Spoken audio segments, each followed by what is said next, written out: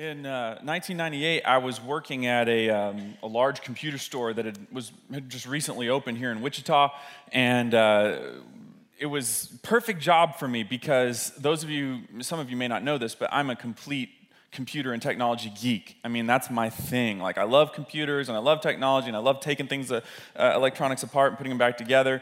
I got my first computer, I think, when I was maybe 14, and I think I had it apart in a couple weeks and put it back together. And by the time I was 16, I had bought all these old computers and set up a big network in my room and figured out all these different network protocols I could experiment with. I told you I was a geek.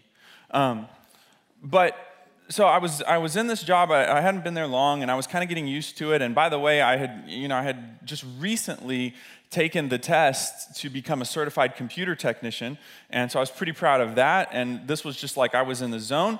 And I was a complete Microsoft Windows fan, and at the time Windows 98 was the thing, and we were all really, really into it. And I had my training, my certification, and so as far as I was concerned, the only kind of computers in the universe were Windows computers, and a lot of people believed that was true with me. So when I went to started working at the store, I noticed, to my dismay, that there was this corner dedicated to a dying computer brand named Apple. And they had ugly, slow machines that nobody seemed to really care about anymore. There were a few diehard Apple fans still out there, and certainly in the education world, they were still pretty big, and they did have a little bit of a niche with creatives, but for the most part, nobody ventured over there, and I thought, what a waste of floor space. My goodness, why are we giving them square footage? And then all of a sudden, my boss came and announced to us that we were becoming the exclusive Apple dealer. Our store had signed a contract with Apple, and so our chain was going to be the exclusive Apple dealer. And I'm like, oh, great, we get to be the last ones on a sinking ship, because I understood that Apple was not doing well as a company. And some of you know the history. I'm not obviously going to get deep into this, but Steve Jobs co-founded the company and was, whatever you think of him personally, he was a visionary in terms of technology and in terms of where that field would go. Visionaries, you can always tell a visionary from someone who's not, because a visionary can almost instantly separate a transcendent idea from a pedestrian one, or a transcendent opportunity from a pedestrian one, and that's what Steve Jobs was so good at. And so, he had built this company, and the company had grown really large, and the problem sometimes with large companies is they get to a point where they think they've outgrown their key leader, and that's what happened with Apple. And eventually the CEO that actually Steve Jobs himself had brought in sort of set up the dominoes so that while Steve might have still been a little bit of a figurehead, he was sort of shown the back door. And so there was this separation. Jobs left the company, went and started some other stuff, and did his own thing. And for the years then after that, the company didn't do too well. They didn't release a lot of great products, and they went through, they had a bunch of CEOs change over time, and they started losing money. And by the time 1998 rolls around, and I'm working at this store, the word on the street was that Apple was really close to bankruptcy. And I had heard some rumors that Steve Jobs was back and that the company was going to turn around, but I really didn't care. As far as I was concerned, it was a done deal, and I was just waiting for the funeral so that we could put some Windows computers over there in that corner. So it was really surprising to me one day when, oh, by the way, just so you know, like I always say up here, confession is good for the soul, so here's something you can laugh at me over.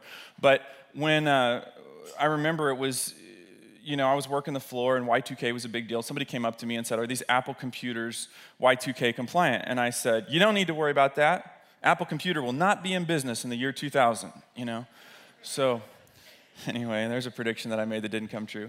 So I'm walking in, it's the fall of 1998, and I want to say it was September. I'm pretty sure it was September. And I walk through, and I'm headed to go clock in, because clock in was at the back of the store. And I look over in the Apple section, and there is something there that looks like nothing I have ever seen before in my entire life.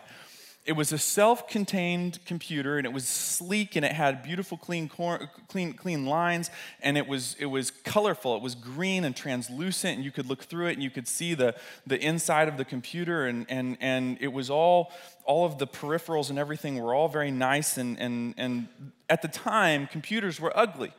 And I saw this, and I thought, this is different. So I go up to my buddy. My buddy's setting the computer up, and he's a diehard Apple fan. He's been one of these people that through this whole deal has been, Apple's great, Apple's the way to go, and I'm thinking, you are in denial, But I walk up to him, he's setting up this computer, and I said, what is that? And he said, it's new. It's called an iMac. And I said, I said, we might actually be able to sell a few of those. And he stepped back from it, and he said, it's a miracle. So I don't know if I go that far. And he said, no, I'm not talking about the computer.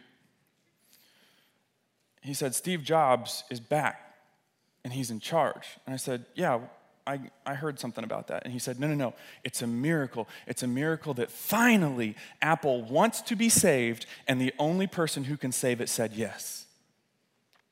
And man, that stuck with me. For some reason, I thought, isn't that how comeback stories work? Isn't that how turnaround stories work? You have a situation that gets so bad that there is only one person who can turn the situation around, and eventually the company or the organization or the person or the situation that needs to be saved finally says, okay, we're ready to be saved, and that person steps in, and there's this huge turnaround. And that's what happened at Apple. And by the way, you say, Jonathan, are you a big Apple fan? I'm not really into companies. I'm not a fan of companies. What I'm a fan of is comebacks. And what you can see in that, look at the 1997 earnings report for Apple, and then fast forward to 2007. In 1997, Apple is on the verge of bankruptcy. In 2007, just 10 years later, they're turning a $900 million profit. So that, in my opinion, is a huge turnaround, and I'm interested in that. Because for every company that's on the verge of bankruptcy that does have something like that happen, there are a ton of companies that don't make it. And for me, there's a comparison there because I'm a relationship coach, that's what I do, or a marriage coach, and I know that for every marriage that is right up against the line and falling apart, that somehow finds a turnaround and things begin to work in their favor, and all of a sudden they find positive trajectory in a negative situation. I know that for every time that happens, there are tons of times where that does not happen. And for every life, for every personal story, for every journey in this room, where a person says, I'm ready to give up and I just don't feel like I'm ever going to reach my destiny or my purpose, and somehow God turns that individual around and they experience God's best in their life. I also know there are a lot of stories of people who don't. So I always want to understand, what is it about a comeback? What is it about a turnaround? What's different about a person that experiences that from someone else?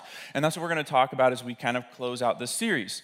Because we've been talking about an incredible turnaround story in the Old Testament, a book of Ruth. For most of us, it comprises 2 pages of our Bible. Just a few short chapters, a story of what would seem like a relatively insignificant family in Judah that goes through some hardships, and God works out some things for them, and there's a happy ending to it. But what's the significance? How are we going to take it and make it mean something in our life? That's what we're going to finish up the series with today. So be patient with me. I know many of you have been here with us for the last few weeks, and I know you've heard the story in segments a few times, but let me just really quickly recap. I'm not going to dwell on any specific point very long because I want to make sure we have time to get where we need to go. But the story of Ruth in the Old Testament starts off with a Jewish couple, Naomi and Elimelech, and they're living in Judah. And at that time, Israel was in trouble, and they kept making bad choices. And what would happen is God would communicate to his people that he wanted to be respected as their king, he wanted to be honored as their king, and he had standards for living, and he wanted them to make sure that they employed those for his glory and for their good. And then they would eventually decide they weren't interested in that, and they would go off and do their own thing, and they'd end up in trouble. And then they'd cry out to God and say, God, please help us, we're in trouble. And God would send somebody to rescue them, and for a little while, they'd be back online with God's purpose, and then they'd start making bad choices again, and then Israel would be back in trouble again. So you've got this just roller coaster ride of good times and bad times that Israel's going on. Elimelech and Naomi have been through this roller coaster ride, and the finances are not looking good. Because of everything the country's been through, financially, they're not in very good shape. And so Elimelech says, look, we're gonna go stay for a while in Moab because I got to go make some money, and then we'll come back eventually. Now, Moab, as we've talked about, was a terrible place. Nobody had any business going there. It was a place of tremendous sin, but more than that, it was a place that just had some terrible worship practices, and they placed an incredibly low view on human life. And so even though it was a sin zone, Elimelech said, we're going to go over there and camp out for a little while, make some money, move back. Now here's something, and this is for free. This is not part of the main message. But anytime you start camping out in a sin zone, some of you know what I'm talking about because all of us have done this at some point in time. We've gone and we've camped out in a sin zone, not because we were planning on staying, because it's not consistent with our character. We look at that sin zone and we say, that's not me, but I'm gonna stay there for a little while. Just know that if you go camp out in a sin zone, don't be surprised when you get stuck and you can't get out. Because that's what happened with Ruth and with Naomi and Elimelech. They moved to the sin zone, but then Elimelech dies, and now Naomi is stuck there. And she's got her and her two boys, Mahlon and Chilion. And so now they're living over here in Moab, and it's a bad situation, but the boys start dating Moabite girls, and eventually they get married. And so now you've got these other two people in the house. You've got Ruth and Orpah. So now it's kind of a family unit. Elimelech's dead, but it's kind of a family unit, and they keep pressing on. And then all of a sudden, Mahlon and Chilion die. And now you've got three ladies in a house all by themselves. It's kind of a male-dominated culture at the time, and guys were the breadwinners. Now they have no breadwinner in the house, and Naomi says, look, we can't just stay here. I'm going to go home. So she decides to go back to Judah. And on the way back, she tells the girls, hey, I know you're following me back, but I don't really think that's wise. I think it's probably wisest if you go back to your home. Remember, we talked about this a couple weeks ago. When we don't have hope, we tear things apart. So she's going to tear that relationship apart, send Ruth and Orpah back home and say, listen, y'all go back and you go back to your culture. Let me go back to my culture. This thing has been a train wreck from the beginning. Let's just try to forget this ever happened. And Orpah eventually does go home. I think it was a hard decision for her. I think the Bible bears that out. But Orpah eventually does go home. But Ruth will not. And it's interesting that the verbiage in the Bible is literally that Ruth threw her arms around Naomi and said, you cannot make me go, right? And she said, your home's going to be my home, your God's going to be my God, and your people's going to be my people. So Naomi says, okay, you can come with me. So now you've got Ruth and Naomi. They go back to Judah, and Naomi starts to take over the business of trying to manage Elimelech's remainder affairs, the property that Elimelech had owned and those sorts of things. And we talked about the fact that Ruth wanted to contribute. She wanted to do something productive. So she went to Naomi and she said, I heard you guys have this law, that when harvesters are harvesting a field, if grain falls off the stalks while they're trying to load it up or harvest it or whatever, they're not allowed to pick it up. We get to pick it up because we're poor and we need food to eat. And then also, I know that they're not allowed to cut the corners of the field. They're not allowed to harvest the corners because those are to be left for poor people like us. Why don't you let me go try to harvest some grain? At least we'll have food to eat. And Naomi says, okay, go ahead, right? So then we learned that she ends up, I believe by God's design, but she ends up in the field of a man named Boaz, remember? And Boaz just happens to be coming in one of the days that she's there, and he asks about her, who is this girl? And they say, well, this is Ruth. It's Naomi's daughter-in-law that moved back with her from Moab. And there's this interaction between Boaz and Ruth, and Boaz tells her how much he respects what she's done and how much he has positive regard for the decisions that she's made. And then he goes and he tells his guys, listen, I want you to make sure that you intentionally make sure that grain is falling off the stalks. I want you to make sure you leave some handfuls on purpose for her that she'll be able to pick up. And I want you to just let her gather right as though she works with us. I want you to treat her as though she was one of my workers because she's special to me, and I want to make sure that she's provided for. And then we talked about how that Ruth then will take all this grain that she's collected and takes it back to Naomi. Now keep in mind, the idea here was, or not the idea, but what was normal was a person who was gleaning would get some grain, not very much, would go grind it out, and then would come home and they'd have a couple handfuls maybe of grain if they were fortunate. And so scholars think, I've heard all kinds of estimates all over the page of how much Ruth brought home. One scholar felt pretty sure that we were talking roughly about 70 pounds of grain. That's a lot more than a couple handfuls. She shows up at the house where Naomi is and says, hey, this is what I took in today. And Naomi says, what in the world happened? Right? And she said, well, I met this guy named Boaz, and he seemed really nice, and it just seemed like they were being extra nice to me, and he doesn't want me to go anywhere else. He wants me to keep going back to that field. And Naomi says, well, there's something special you ought to know about Boaz. He's qualified to do something here. Now, in the culture in Israel, there was a law. It was in the law of Moses that talked about how to redeem something that was lost. And simply put, let me say this. Family lines were very, very, very, very, very, very important in this time. And so when a husband passed away, there were two concerns. One was there was a concern that if he was the breadwinner, if the property that they owned, which was considered part of that family's inheritance from God, if the property that they owned then had to be sold because there was no breadwinner, then that was a potential problem for that family line moving forward. Also, if there was a husband and wife and the husband passed away but there was no son, then there would be no one to carry forward the family's name. There would be no one to carry forward the family's line. In either case, those were considered really bad things. And so in the law of Moses, there was a stipulation about what should happen in either of those cases. If a man died and his family was getting ready to have to sell the land to survive, it was expected that another male relative who was close would step in and buy it, so that the property would remain in the family, and so that widow and kids, the widow's kids, could be taken care of. Then there was the other law that said if there was a husband and wife but no son, and the husband dies, then it was expected of that man's brother to marry the widow so that there could be a son born, and that son would be treated as though he was the son of the father who had passed away, so that family line could continue going forward, which is also a great way to ensure that your family vets whoever you're dating, right? Because, if your brother brings somebody, home to meet mom and dad and she's not nice, you say, listen, buddy, if you keel over, I got to marry her, so pick somebody nice, But in any case, so now you've got, in this situation with Ruth, you have both things happening. There is nobody to carry on the family name, and there is land that is in jeopardy. And Naomi's saying, hey, listen, Boaz is he's a close male relative. He technically could step in here. He could do something.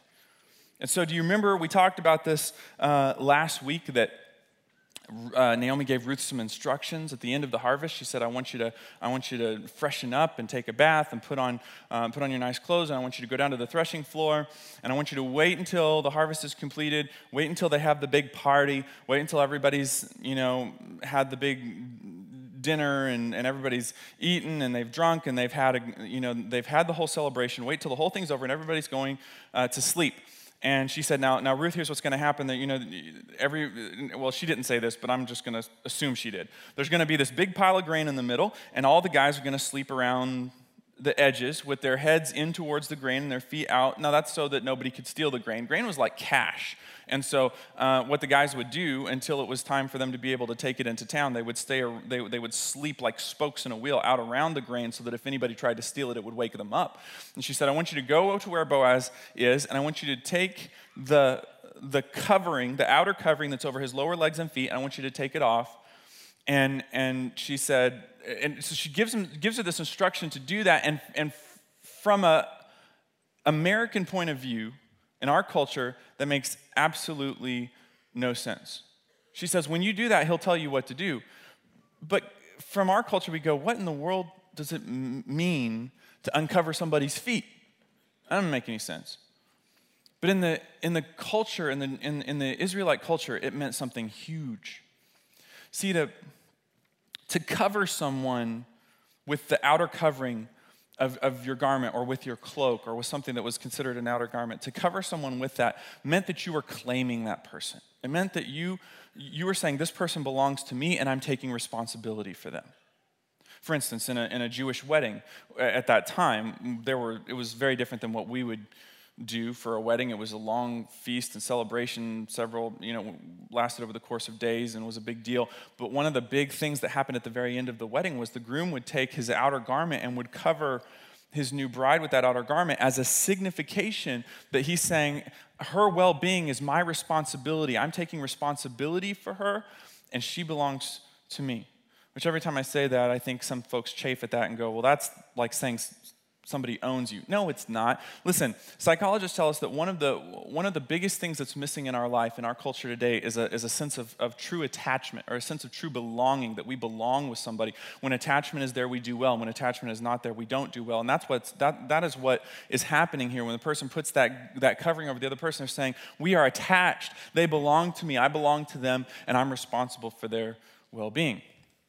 Now, I don't want to get too lost in the weeds here, but if you're familiar with the Old Testament and you've read the story of Elijah, say, for instance, the prophet Elijah, and you know that when God had him connect with the prophet Elisha, and Elisha was going to end up being the next prophet in Israel, that Elijah took his mantle or his cloak or his outer shawl and cast it onto Elisha and then walked away. And so as a result of that, we've even developed a phrase, and some folks who've never read this Bible story use the phrase passing the mantle. This leader is passing the mantle on to this person, or this is, there's a CEO passing the mantle on to the next CEO. It has nothing to do with a leadership transition. It has everything to do with Elijah saying, I'm claiming this person. I'm taking responsibility for this person. I'm taking them under wing. And I use that phrase, taking them under wing, on purpose. Do you know where we get that? In this time, the outer garment that a Jewish man would wear would have fringes, and the outside of the most outer garment would tend to flap in the wind, and it became referred to as the wings of that garment. The inside part of the lowest part of the outer garment was the wings of that garment.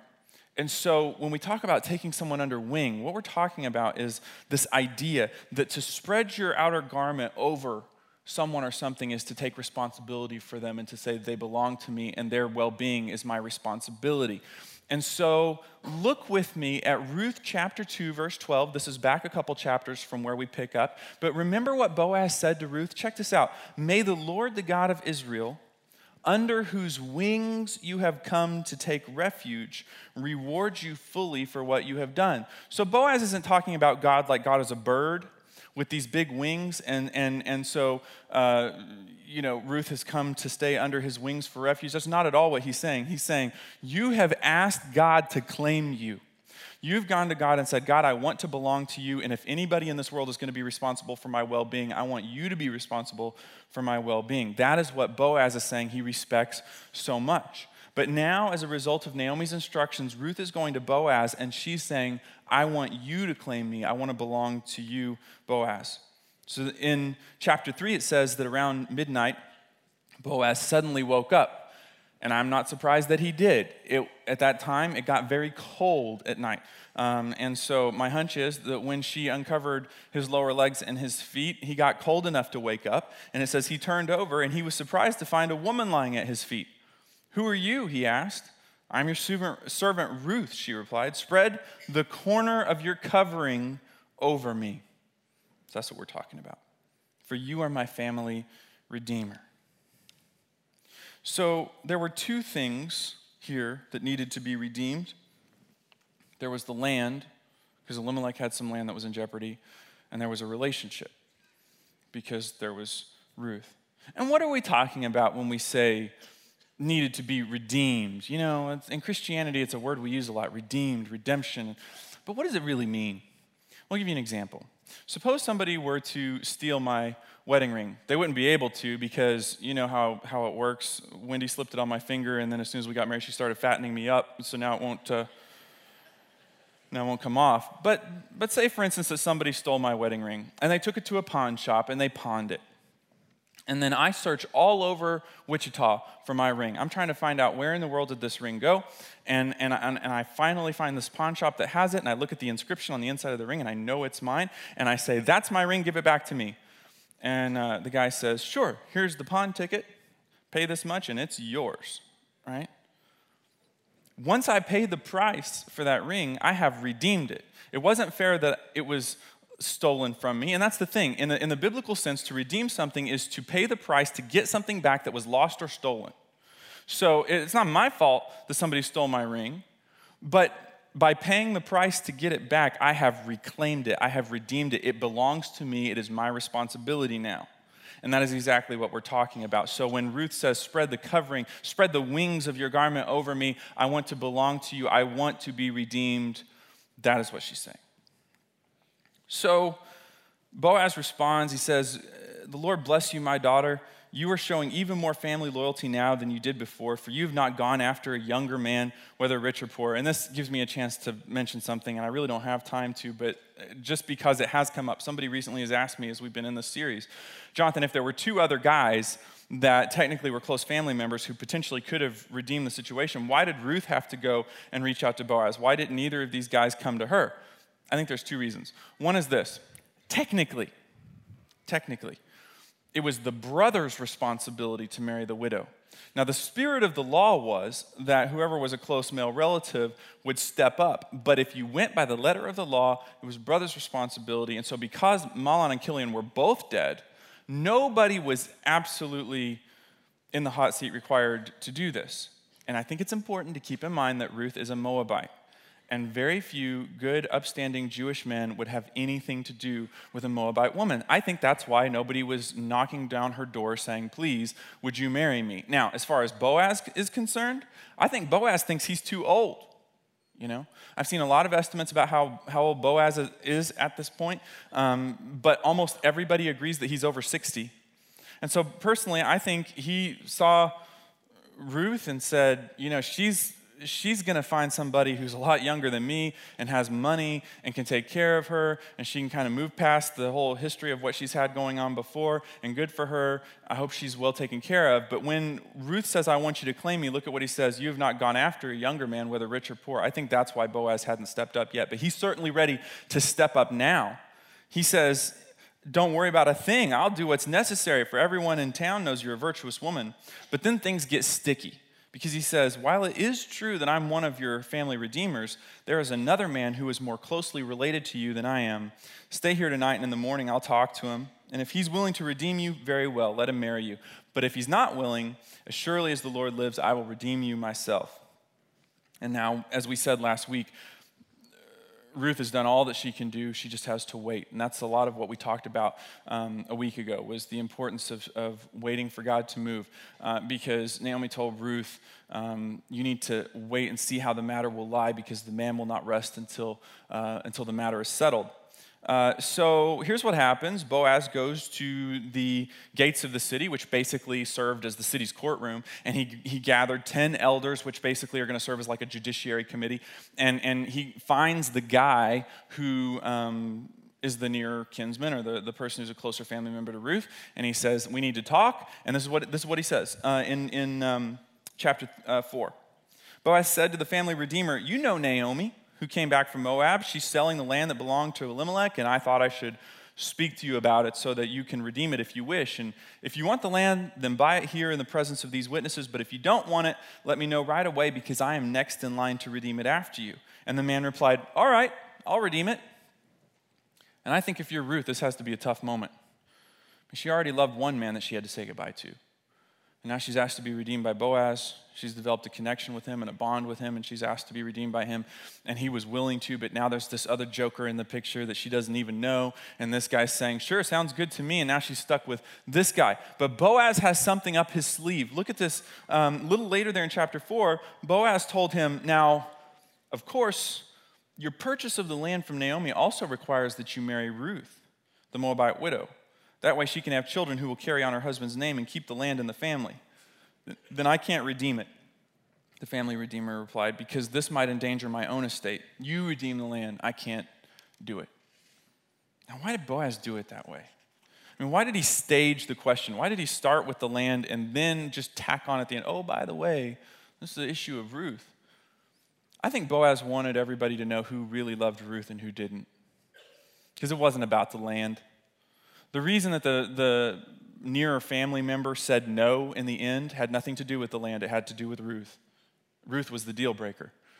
And for Boaz, the deal had nothing to do with land. He had plenty of land. It was all about Ruth. Boaz, I think, wanted everyone to know that he cared deeply for her. So then Boaz makes this announcement. He says, you're witnesses that today I have bought from Naomi all the property of Elimelech, Chilion, and Mahlon, and with the land I have acquired Ruth, the Moabite widow, to be my wife. This way she can have a son to carry on the family name of her dead husband and to inherit the family property here in the hometown. You are all witnesses today. And then the rest is history. Ruth and Boaz have a wedding and they get married. And you see somebody like Ruth going from destitute, trying to go pick up a few handfuls of grain to find a way to make a meal to continue to exist. And all of a sudden she is walking everywhere next to an incredibly respected man who has this incredible status in Israel. And she and him have this life together that they start, and it's not too long after that a baby boy shows up on the scene whose name was Obed, who would be the father of Jesse and the grandfather of King David. And then don't forget Naomi, she's a part of this. Look at this in verse 16. Naomi took the baby, this was Obed, and cuddled him to her breast, and she cared for him as if he were her own. And the neighbor women said, now at last Naomi has a son again. See, this is the thing about comebacks and turnarounds. They don't just restore one person. They seem to kind of restore other people who happen to be in the zone. Remember, President Reagan said, a rising tide lifts all ships. It's like when God starts to work that turnaround and give you that positive trajectory in a negative situation, it doesn't just touch your life, it touches the life of other people around you. God doesn't just restore one person, he gives you restoration, and then it starts to overflow onto the other people in your life. So what do we do with this story? I mean, we've made lots of applications and talked about how this can affect the way that we think about our lives and about what God wants for us. But in total, if we take the whole book of Ruth and we look at it, what's significant about it and what can we do with it for our lives? Well, let's take a look at what the book of Ruth is in the first place. If Ruth were a play or a drama, we could divide it into two acts, right? Act one would be bad decisions lead to disconnection. And that's pretty straightforward, and most of us have experienced that, right? We make a bad choice or a bad decision, something that separates us from God's character. It's either a sinful decision or maybe it's just an impractical decision or a bad decision, but ultimately there were consequences of that. There was disconnection from our purpose, or disconnection from a relationship, or disconnection from a job, or disconnection from our money, maybe, if depending on what kind of bad decision it was. But bad decisions lead to disconnection. And then Act 2 is selfless love leads to a turnaround, right? Isn't it interesting then that that's kind of a microcosm of what the whole Bible is about anyway? That's why we talk about Ruth as being a type of how it is a picture that God left in the Old Testament to sort of show off what God was going to do later in the world, because we do see in the Bible this bad decisions leading to disconnection. You find it back in Genesis. God puts man in a perfect environment and a perfect relationship, and there's a perfect marriage and this perfect connection with God or bond with God between the original human beings, and then Satan shows up on the scene. And keep in mind that God has handed over authority of earth to Adam and Eve. He says, I want you to take charge and I want you to manage this planet. I want you to manage this. And then all of a sudden Satan shows up and Satan says, I don't understand why you're not doing things your way. After all, who is God to tell you what to do? And the next thing you know, man is handing over the keys to this planet to Satan, and ever since then it's been a broken world. Bad decisions lead to disconnection. But then we open up the first 4 books of the New Testament, Matthew, Mark, Luke, and John, and we read about a selfless love that led to a turnaround, because the Bible said that God sent his son, Jesus Christ, to this planet so that he could pay the price that we could never pay, so that he would let men put nails through his hands and through his feet, and so that the blood that he would shed would become a payment for the things that we've done wrong, so that we could be restored and be redeemed, and that which was lost could be gained back, even though it was not God's fault that we were lost. He was willing to pay the price so that he could get us back, and that's why Ruth is so important. It sheds some light a little bit onto what was to come and what God was going to do for us. But beyond that, it shows us a little bit of the character of the God who redeemed us. I mean, why is the book of Ruth so special? Well, it teaches us that Boaz didn't redeem Ruth because he had to. He did it for love. Some of us, we need to understand that, because we think God is mad at us and God is always going to be the person in the sky who's seeing everything that we do wrong and wants us to feel shame and wants us to feel guilty and wants us to feel like we're never going to live up to his expectations. He's somehow standing up there with some sort of God-sized ruler to rap us on the knuckles when we do what's wrong. And so we feel disconnected from God. We don't feel like we're in a relationship with him. We know that we've trusted him, but the relationship feels strained, and it feels like there's distance because we feel like maybe God maybe God is just out there to make me feel bad about myself. And that's not what the message of Ruth is. The message of Ruth is that God loves us, and that's why he redeemed us. John 3:16, remember?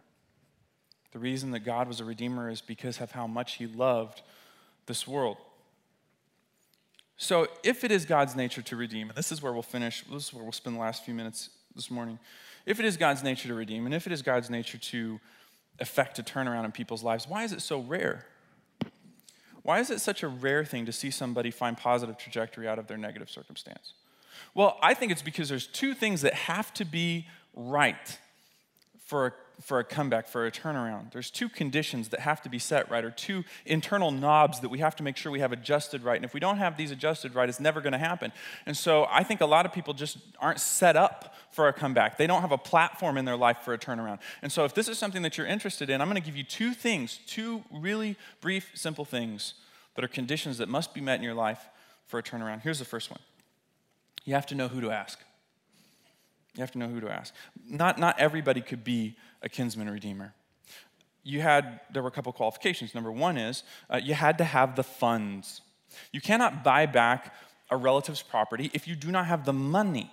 So it was expected that in order to be a kinsman redeemer, you had to have the funds in your bank account to do what was required to redeem what was lost. That's why it was so important. Remember what my buddy at the Apple store said?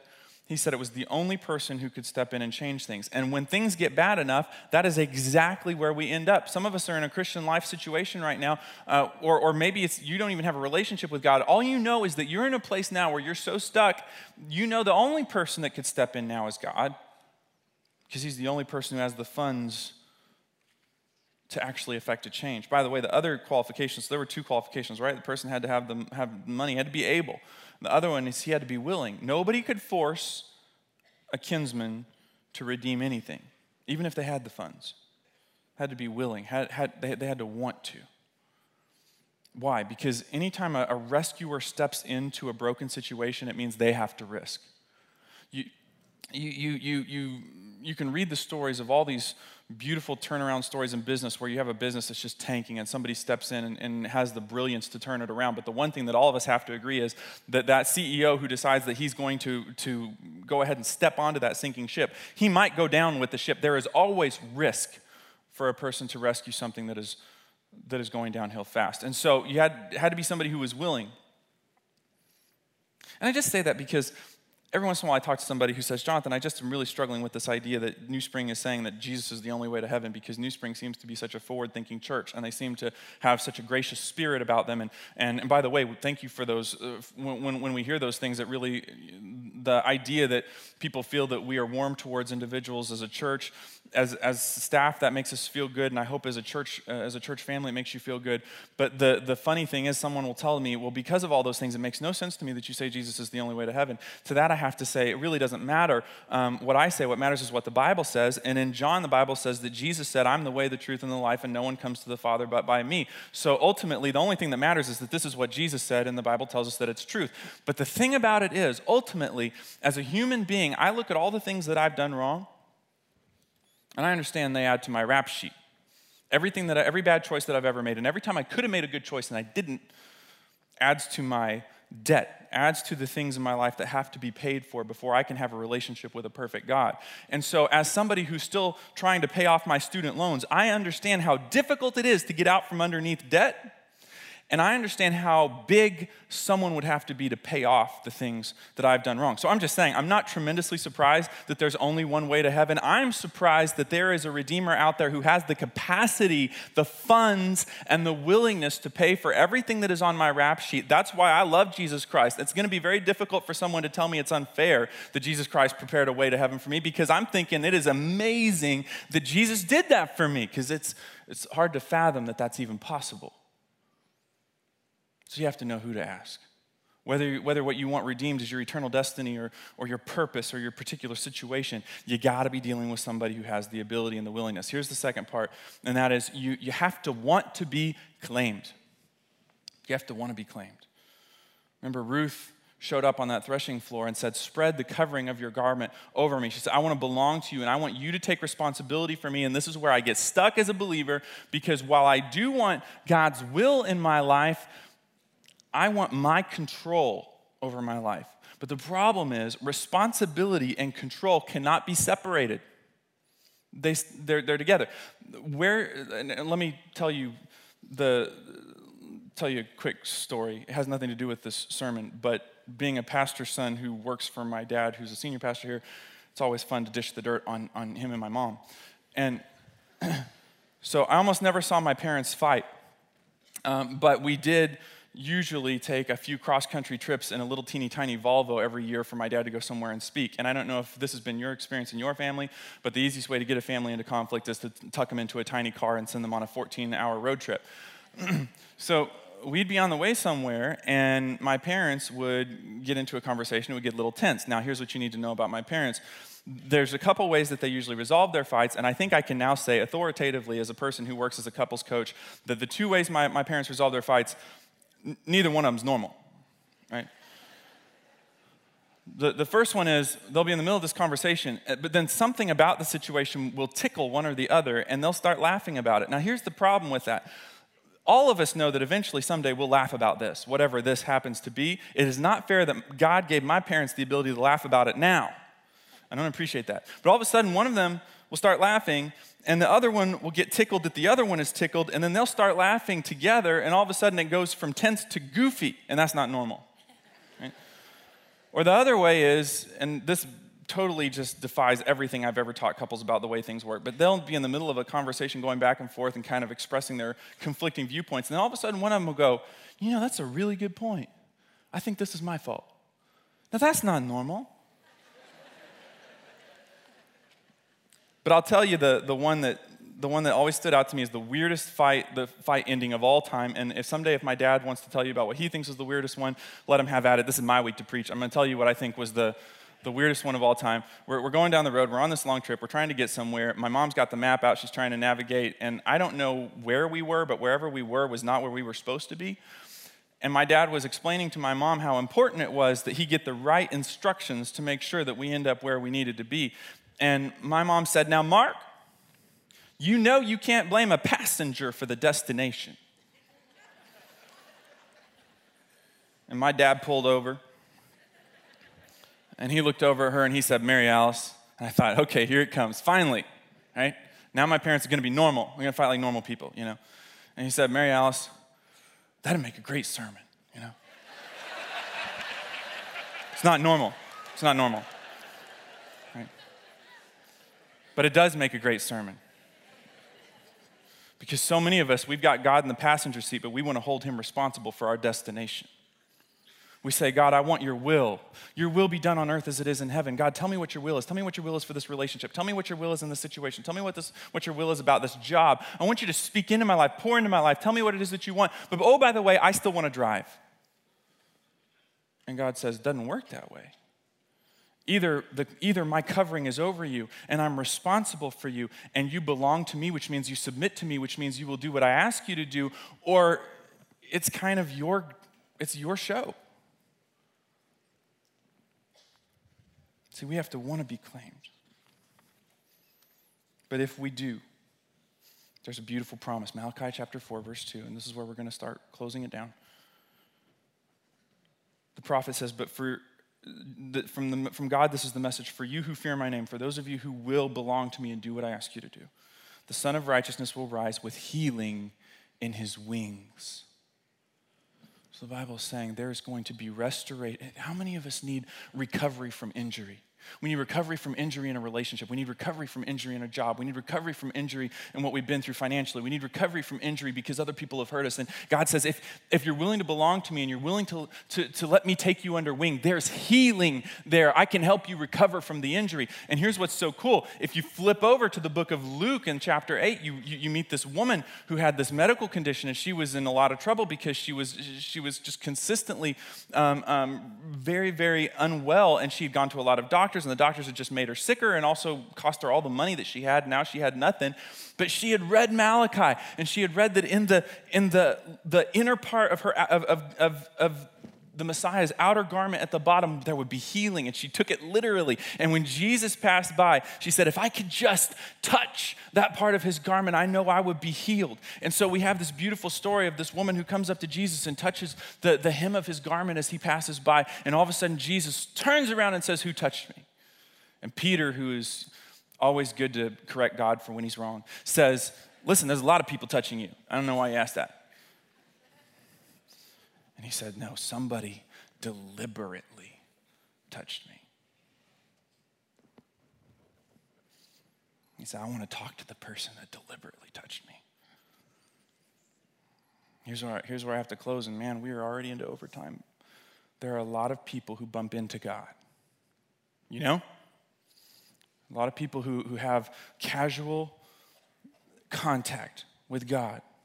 They're part of the crowd that presses in and presses around and bumps into him. But there is something that Jesus differentiates when somebody deliberately touches him to say, I want you to claim me, I want to be redeemed. So I don't know what your situation is. Maybe the situation is that you've never had a relationship with God. There's never been a connection there, and that needs to be redeemed. And so Jesus says that you have to deliberately touch me. You have to want to be claimed. Or there's somebody in this room who would say, it's my purpose that needs to be redeemed. I don't know why I'm on this planet and what God has for me, and it feels to me like it's lost. Then Jesus says, you got to deliberately touch me. Or somebody would say, I'm in a situation, and it keeps messing up, and I don't know what to do in this relationship, or I don't know what to do in this specific situation in my life. Then you have to deliberately touch him. And you have to say, I'm willing to submit to you and let this be your show. But the Bible says that when we do, there is healing in his wings. Let's pray. Father, thank you for your love. Be with us in this next moment, I pray. As heads are still bowed and eyes are still closed, if you're in this room, and I know we're in overtime, but if you're in this room, you would say, I've never reached out to Jesus and intentionally touched him so that my eternal destiny could be redeemed and I could know I was going to heaven the moment that I stepped off this planet. I'm going to give you the words to a very simple prayer, and you can follow along, and you can say this silently in your head to God, and if you do, he will redeem you. Here we go. This is that prayer. Dear Jesus, thank you that you love me. Thank you that you care enough to pay for what I've done wrong. I ask you to claim me. I believe that you died and rose again for me. And I ask you to forgive me for what I've done wrong. Thank you, Jesus, for redeeming me. In Jesus' name, amen. All right, everybody look this way for just a moment. If you just prayed that prayer with me, do me a favor, would you? Take that Talk to Us card back to guest services. Let them know that you prayed along. They have something they'd like to give you. Thanks so much for being here. Next week, we celebrate Mom.